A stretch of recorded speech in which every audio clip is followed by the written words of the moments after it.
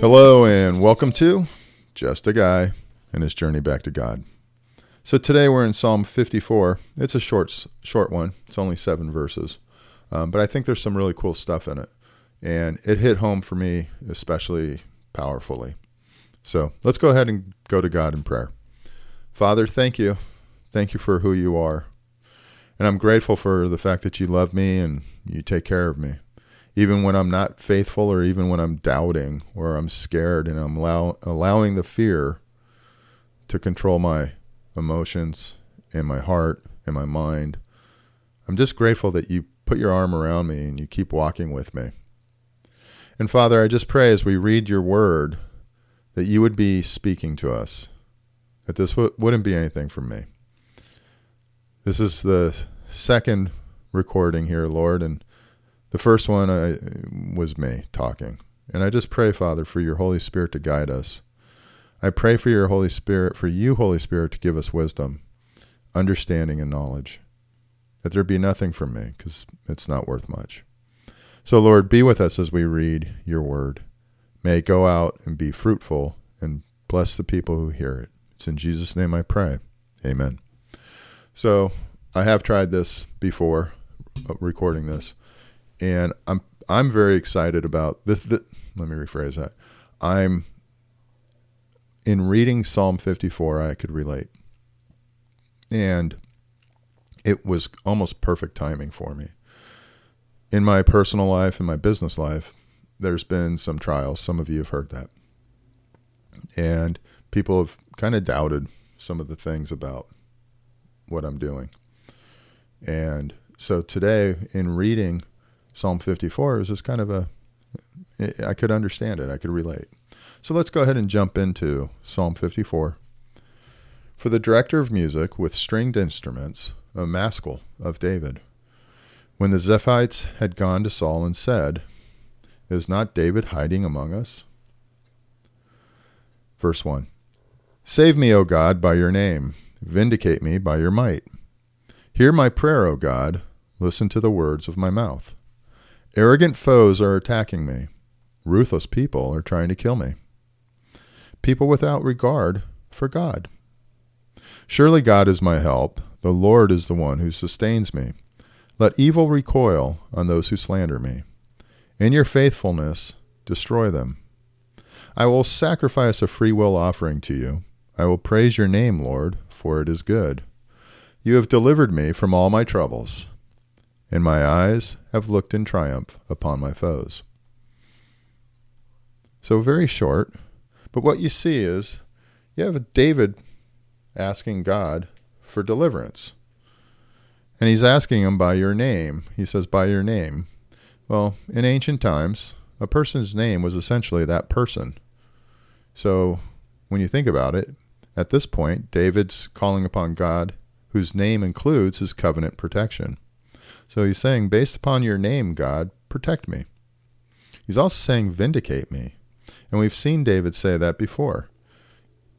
In previous Psalms, he'd asked for vindication because he felt like he'd been wronged. I could relate to that a little bit in a minor way. Not the way that David's suffering or going through it. But in my business life, some of my peers may not have been as friendly or as kind in some of their murmurings or their whispers. And so it was really nice that I recently am about to have, it's almost closed, a big deal move much closer to getting to closure. And I know it's a blessing from God. It's not from me. He put me in touch with people that I didn't ever know. And so he blessed me. But it's nice to hear now some that vindication, that deliverance. And you see then what David has done in this psalm is in verse 4, he talks about, surely God is my help. The Lord is the one who sustains me. He anticipates God acting. He anticipates God moving in his life and in this circumstance because he's seen it before. And then he goes through in verses 6 and 7, the thanksgiving, the thanking God for the deliverance that he's going to experience. So once again, it's one of those situations is, hey, when you're facing really tough times or you're facing, uncertainty, God's there. David is like, yeah, I'm going to go through this, and here's my pattern. And David has a consistent pattern in his prayer time. It's pray for deliverance, anticipate it because he's experienced it, and then provide thanksgiving for that deliverance. And we just really, that's David. And we see that time after time after time. And it's been important for me to know that I can go to God. I can pray for deliverance. I can have that, and I can anticipate it. And then I need to thank him for it. And I will tell you, in my past, often I would give God lip service. I wouldn't give him true thanksgiving. Generally, I would sit there and say, oh yeah, God's blessing me.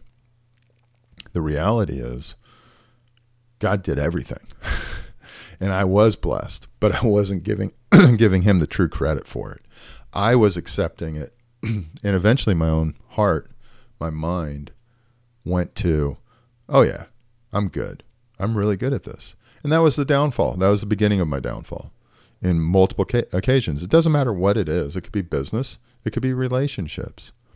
I do that historically. And that's what this is all about. And this is why it's a really good reminder. Give God the thanksgiving. I've been so stressed, and I still am. I'll be happier when the deal is signed. But the reality is it's really close. And so, but just in general, I've been so concerned, trying to rest in God, rest in faith with him. But I should have more confidence because he's delivered me so many times. And that's one of my struggles.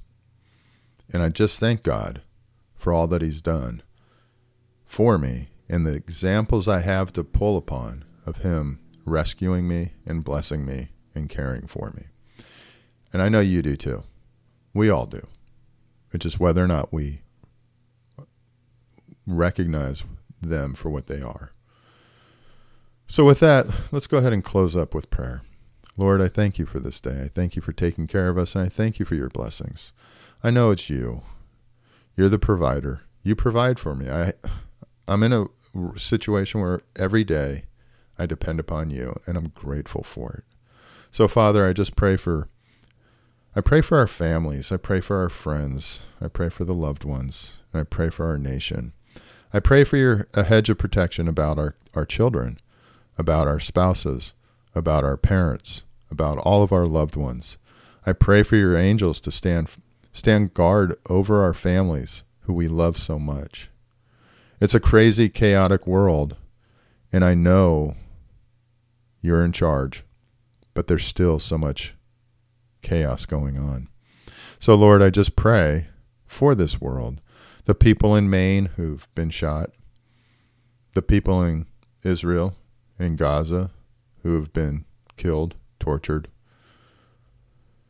and just continue to be held hostage. The people in Syria who are under such oppression. All over the world, we have wars going on, Lord. And I know you're in charge, and I'm grateful. I just pray we would continue to walk in your ways, that I would walk in your ways, that I would remember you are in control, that it's you and it's your story that you've written. We know the ending. And I just pray we would have comfort in that. Bless our families, I pray, Lord. Bless our nation. And may we bring you honor and glory. May we love you with all that we are, so we can love our neighbors as ourselves. Because without you being the center, we can't do the other. It's in Jesus' name I pray. Amen. Hey, thanks for joining me at Just a Guy on His Journey Back to God. I hope you have a great day.